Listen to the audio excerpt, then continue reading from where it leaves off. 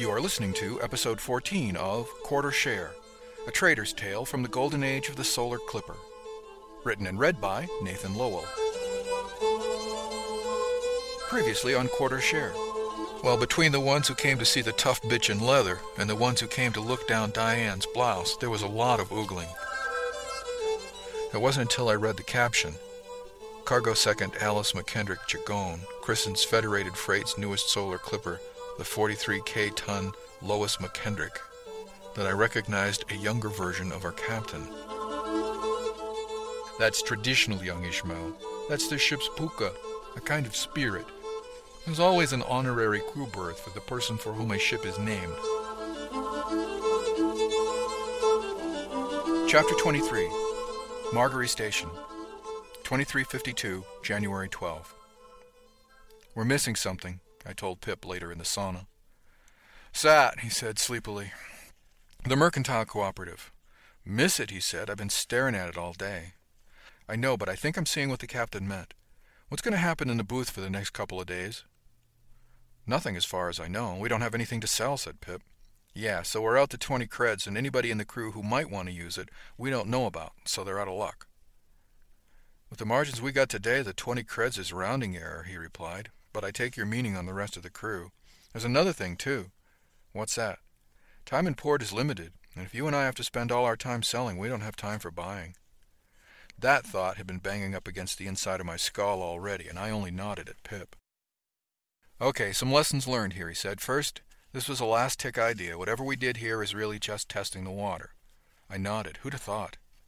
Pip said, obviously the captain, because if I remember correctly, she warned us of most of this. True, I agreed. So, how does a mercantile cooperative work? Pip finally said. We're thinking like traders, and I think we need to be thinking like businessmen. I don't know, I said, but I know who does. Pip looked at me, and we both said, the captain. Okay, before we bother her with it, I held up my hand and counted off fingers. We need to know what it's supposed to be, how it might work in our situation, and who we can get to help us. Pip replied, the first should be easy. The second would be better discussed if we had an answer to the third. Makes sense, I agreed, and I'm ready to get out of here. We showered up and went out to find out who else might be aboard. Turns out there weren't many. We ran Francis down in the environmental section. Hey, Francis, I called. Can we talk to you? He nodded. Sure, I just need to keep an eye on the gauges and fill out my logs on time. What's on your mind? Pip and I looked at each other before I began. Well, we did pretty well in the flea market yesterday, don't you think? Oh, yeah, he agreed with enthusiasm. That was not only fun, but highly profitable. I'm going back tomorrow afternoon and see what I can pick up for St. Cloud. I nodded. Yeah, that's what we want to talk about. Why, aren't you going to rent a booth in St. Cloud? Pip chimed in. Well, that's what we're trying to determine. This is a spur-of-the-moment thing, and we weren't terribly organized. Francis chuckled. Yeah, I understand that. We have 5 weeks to get it organized for St. Cloud, and what we're trying to figure out is how we can make this work all the time without having Pip and I spending all of our time at it, I summed up. And we'd like to organize it so that our expenses are covered, Pip added. We didn't spend much this time, but the 4 days of booth rental came out of pocket. There were some things we probably should make arrangements for if we're going to be doing this all the time. Like chairs? Francis asked. I chipped in with, yeah, chairs, food, whatever supplies and signs we need to do a professional-level job out there. Pip said, I'd like to see us have a grav pallet set up like the regulars do, so all we have to do is slide it out of the cargo lock and drag it up to the flea market. Whose mass would that come out of? Francis asked. We don't know, I told him. Maybe we can get it assigned to Lois. But what we need now are people who are willing to talk with us about forming a co-op to do this on an ongoing basis. If we can get a core group who'll be responsible for organizing it between ports, then we should all be able to make out much better and cut down on some of the haphazardness. Makes sense to me, he said. When are we doing this? I don't know, said Pip. We're just trying it out now to see if there are others who'd like to go in with us. I'm in, Francis said. I had a ball out there, and I'd love to do it again. Hell, just watching Diane and Beverly play the crowd was a hoot. You want me to contribute to the rental fund, let me know. I shook my head. No, we're still negotiating on that one. The captain actually paid the rental, and we've offered to pay back the ship, but we don't know if she's accepted or not. Francis looked a bit confused, but Pip forestalled his asking and just said, Don't ask. He nodded. Okay. Look, it's time for my rounds, but count me in on this. I made more creds trading yesterday than I have in the whole last Stanier combined. If we can do this all the time. Pip and I both nodded. Thanks, Francis, I said. Spread the word if you can. Let us know about anybody else who's interested. We'll try to set up a meeting for after pullout.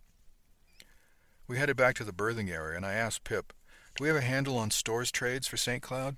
Pip nodded. Yeah, Between the Sarabanda and the mushrooms, we're in good shape.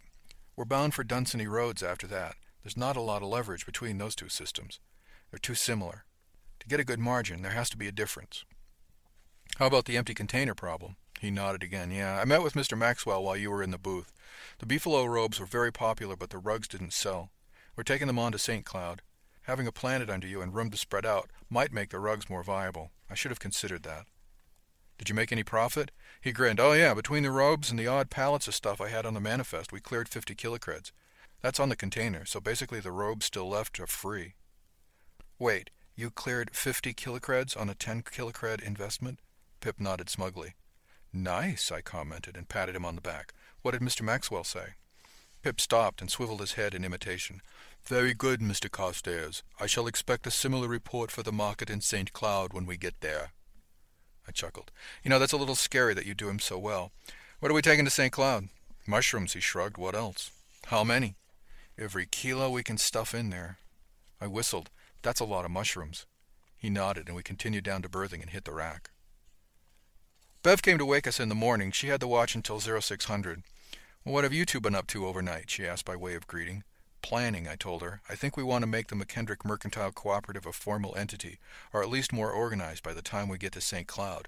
Good, she said. Count me in. How'd you do yesterday, Pip?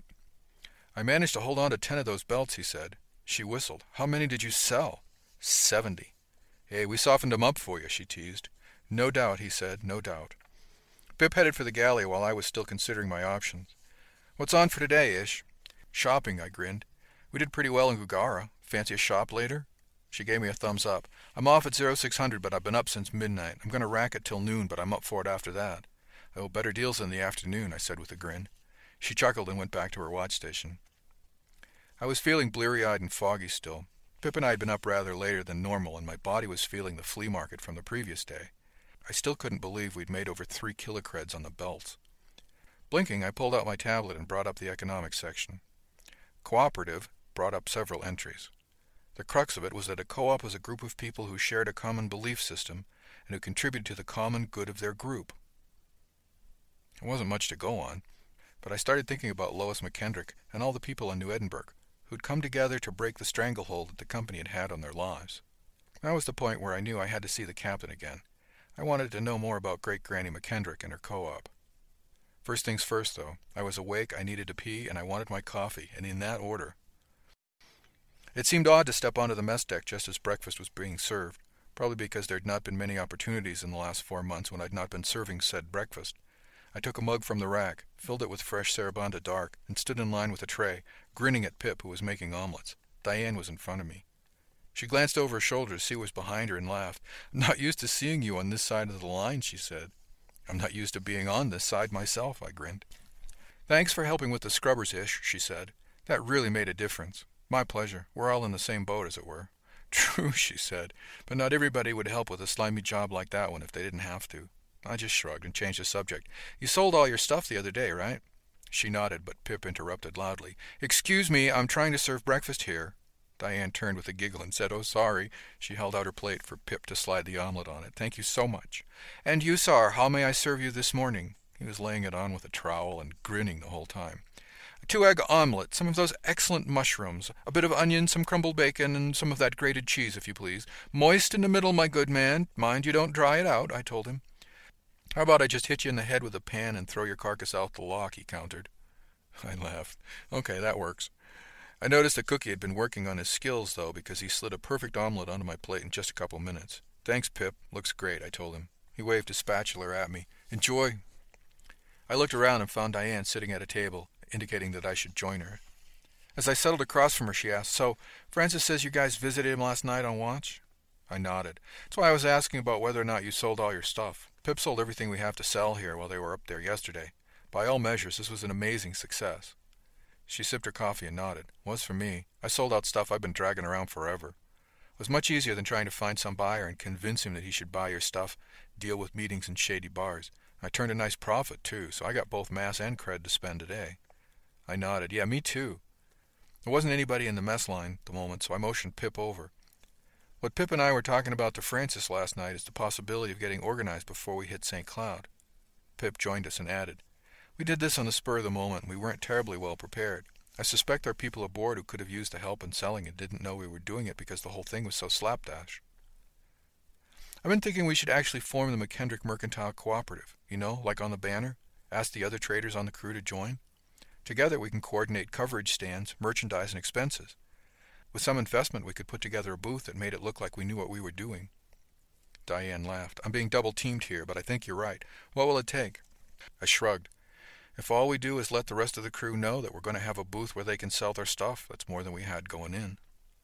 Good point, she agreed. I'm trying to think of this as a business, Pip said. I don't want to share everybody's profits because that's not right, but there's a lot of things we can pool that will help everybody sell. Like what? She asked. Well, like chairs, I said. My feet were killing me when we came off the floor. Mine too, Diane said ruefully. So the co-op invests in chairs, but the expense should be shared by all the members somehow, Pip said. That makes sense, but whose mass allotment takes the hit, she asked.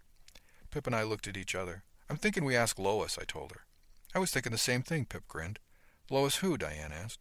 Lois McKendrick, of course, I said. Let me know how that works out for you, she said. Pip told her, I think we'll convince her. Diane looked doubtful. Well, if we do this, we'll need creds for expenses. Booth rental, chairs, signs, cargo totes. Grav pallet, I suggested. Ooh, she said, that would be posh, but maybe overkill. I nodded. True, but I think we're on the right track. I'm willing to toss a few creds in the pot as seed money, but how do we replenish the pot? Diane ate her omelet thoughtfully. This is good, she told Pip as an aside. Okay, I see 3 ways, dues, buy-ins, or fees, she said at last. I thought of dues, but there's a problem with that because it's so limited. If you don't pay your dues, then you can't sell. And if you want to drop out halfway through the period, how can we give you a refund, I asked. Pip said, and I'd thought of the buy-in idea. You pay a fee to set up in the booth at the next port. Diane nodded. Downside is you have to pay before you get the income. If you don't sell anything, tough, Pip finished. I think I like the fee idea. How are you thinking this would work? Well, if you sell in the booth, you pay some nominal amount in booth fee. I'm thinking like 1%, she said. We could cap that so it's 1% or 10 creds, whichever's smaller. That way somebody who doesn't sell a lot can still get in there. People who sell a lot don't get smacked with a huge bill. Pip nodded. Rental here in Margery is 10 a day. The table costs a cred a day. One person paying the max cap per day would cover the rental. Diane pointed out, if we'd been operating under that rule during this pass exercise, all 4 of us would have paid 10 creds that first day. I shook my head. No, 10 creds is 1% of 1,000. Bev and I only made about 100 each, but that big bundle of belts would have covered it easily. Diane said, well, I made almost a kilocred on my stuff, so I'd have made up the difference. Pip added, and yesterday Ron Sham, Biddy Murphy, and I would too. This seems pretty fair to me then, Diane said. I'd gladly have kicked in 10 creds for that. Francis came in looking for breakfast then, so Pip went to get him an omelet. Thanks, Diane, I told her. That's kind of what I was thinking, but you put it in a nutshell for me. She finished her breakfast and replied, my pleasure. Count me in whatever we have going forward, okay? I nodded and paused for a moment before asking, you know anything about mushroom farming? Mushroom farming? She looked incredulous. Do you know what the phrase smooth change of subject means? I laughed. Sorry, my brain is hopping around this morning. Did you know that Margery is like the mushroom capital of the galaxy or something? You're kidding. I shook my head. They have plenty of dark tunnels here to grow them in. I thought I'd try to find out what it takes besides dark and space. I know it takes some kind of sterile growing medium, but what do they have out here in the deep dark? She looked thoughtful for a moment, and then looked me straight in the eye. Sludge. That's my thought, too. Fancy a little exploration? 10 minutes, main lock, she said. I'll be there. I waved at Pip and Francis as I bussed my tray and headed for my civvies. 15 minutes later, Diane and I were standing on the docks. So how do we find a mushroom farm? Look for someplace dark, I suggested. That'd be most places here, I should think, she replied. I smacked myself on the forehead. Of course. I pulled out my tablet and dialed up the ship's stores. The invoice for what looked like a huge amount of mushrooms was on file, along with the contact office up on deck 12. She smiled when she saw it. There's a comm over there. Suppose we can get an appointment? Oh, all they can say is no. So we crossed the deck and I keyed the contact number from the invoice. Margery Mushrooms, Helen speaking. How can I help you? She answered on the first ring. She was a typical front door greeter type on the screen. Hi, my name is Wong. I work on the galley in the freighter Lois McKendrick. You sold us a quantity of mushrooms day before yesterday? Yes, Mr. Wong, is there a problem? She asked. Oh, no, they're excellent, but my colleague and I are interested in how they're grown out here in the deep dark. It must be fascinating. Let me put you in touch with Mr. Cameron. He's in charge of our field operations." A moment later, the screen was filled with a pudgy, florid face of Cameron, Field Ops. How can I help you? "Hello, Mr. Cameron. My name is Wong, and I'm from the freighter Lois McKendrick. Your company sold us some excellent mushrooms, and my colleague and I would like to learn more about how they're grown out here." "Well, Mr. Wong, we grow them in tunnels and to mine out asteroids. Thanks for your interest." "Is there a chance we might visit one of these asteroids this morning?" I asked. "I'm terribly sorry, kid, but we're really busy here. I don't know how we'd find the time." Diane, who'd been off camera for the conversation so far, sighed and shook her head. She unbuttoned the top button of her blouse and elbowed me out of the way. "Mr. Cameron," she cooed into the pickup, "I'm Diane Ardell. We are so sorry to be such a problem, but we'll be leaving in the morning, and this is our very last chance to come up and see your operation up close." She leaned into the pickup so the little girl, breathy voice she was using would be carried. "You don't think you could find some errand boy to take us on a tour of just one little mushroom farm?" I thought Cameron was going to turn purple as Diane idly stroked one finger up and down the edge of her collar. Well, yeah, that is, I think my next meeting was just canceled. Let me check. Yeah, my secretary says I'm free this morning. I could take you, Miss Ardell." "Oh, Mr. Cameron, call me Diane," she interrupted breathily. Diane, yes. I think I could take you to see Mushroom Farm. Oh, and Mr. Wang, too, of course," he stammered. "Could you meet me in Lock 42 on the dock level? Say 20 ticks?" "Oh," Diane squealed, "that would be just so perfect. Thank you so much, Mr. Cameron. I look forward to meeting you." "I'm looking forward to seeing you, too, Diane," he stammered. "Toodles, then," Diane replied, and cut the connection. I stood there, just staring at her. "You know you're shameless," I observed admiringly. "Yes," she said, with a little self-satisfied grin, "I know, and thank you for noticing." "The nice thing about clichés," she assured me, "is that they only get to be clichés by being true long enough for people to recognize them. Trust me, Ish," she said in a much more serious tone, "that man is a cliché." 10 ticks later, the very busy Mr. Cameron was shaking our hands outside a private shuttle dock halfway around the station from the Lois. He wasted no time in getting us into the shuttle, and we boosted away from the station. It took less than half a stand for us to cruise to a nearby asteroid. We watched the approach through the shuttle ports. Diane dropped the cutie pie routine as soon as we were settled into the shuttle. Mr. Cameron, intent on her cleavage, didn't seem to notice, but he played the tour guide well. "This is one of the larger residential rocks in the system," he told us. "I thought we were going to visit a farm," Diane said. "We are," he said with a paternal smile. "Our farms are all in the residentials." "Really?" she said. "Is it because you need them to be farmers?" Again he made with a condescending smile. "Oh, no," he said, and patted her hand. "We need their—" And he stopped in mid-sentence, realizing what he was about to say, and casting about for some other way to say it. "Sludge?" I suggested. He seemed to notice that I was aboard the shuttle for the first time. "Yes," he said at last, "the sludge." The shuttle docked in a fully enclosed landing bay, and we walked from the shuttle into a processing area. It was all enclosed and automated, but Cameron said, "This is where we harvest the mushrooms and freeze-dry them for transport. We keep a few for fresh product, but the money is in dried. Less mass, you know." Diane nodded. "Yes, we know." He showed us to the next room, a large chamber with several noisy machines. Cameron shouted, "We get the growing medium in big cakes from the environmental sections. We run it through these mills to flake it up to make more room for the mushroom's roots to grow." He beckoned us through to the next room. The noise level dropped. He showed us piles of flaked sludge being mixed with some kind of wet green plant material. "We mix the byproducts from our hydroponics with the flaked medium here and form it into what we call logs." He pointed out where the mixture was being extruded into loose net tubes like sausages a quarter meter in diameter and a meter long.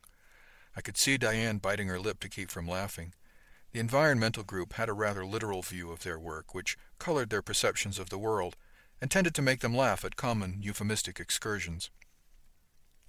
Cameron was pointing to where each log was being stuck with a small diameter tube before being hooked on an overhead rack and trundled down a long dark tunnel. "Here we inoculate the log with mushroom spawn. It takes about a month for the roots to spread through the log. After that, the roots start pushing through the surface and forming mushrooms, which we can then harvest." Like some latter-day magician, he flung open a connecting door and showed us a nearly identical track bearing logs now thickly studded with fresh mushrooms emerging from another dark tunnel.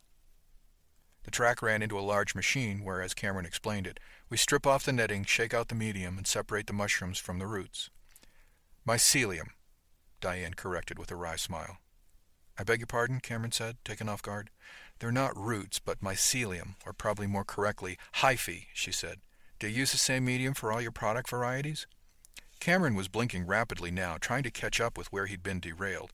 Yes, basically, some require temperature variations and others get different nutrient baths, but I couldn't tell you which gets which.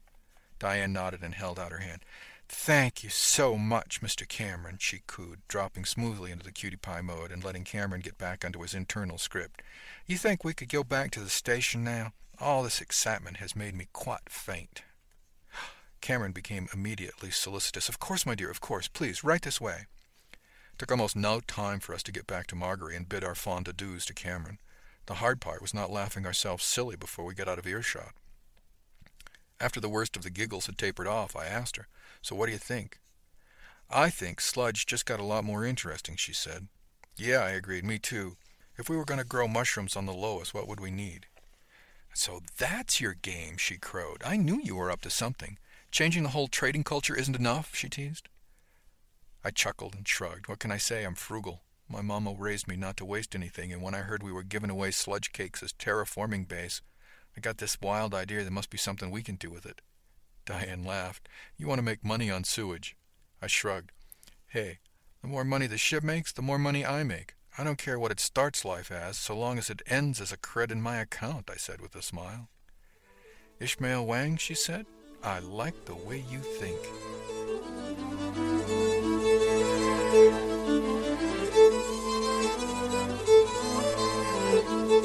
Thanks for listening to episode 14 of Quarter Share, a trader's tale from the golden age of the solar clipper. Music is from The Lucky Black Cat, a hornpipe in A minor, recorded by James Curran and available on the Internet Archive at www.archive.org. This has been a presentation from Durandus, offered under a Creative Commons Attribution, Non-Commercial, No Derivatives 2.5 license. For website and more information on the Golden Age, visit www.durandus.com/golden.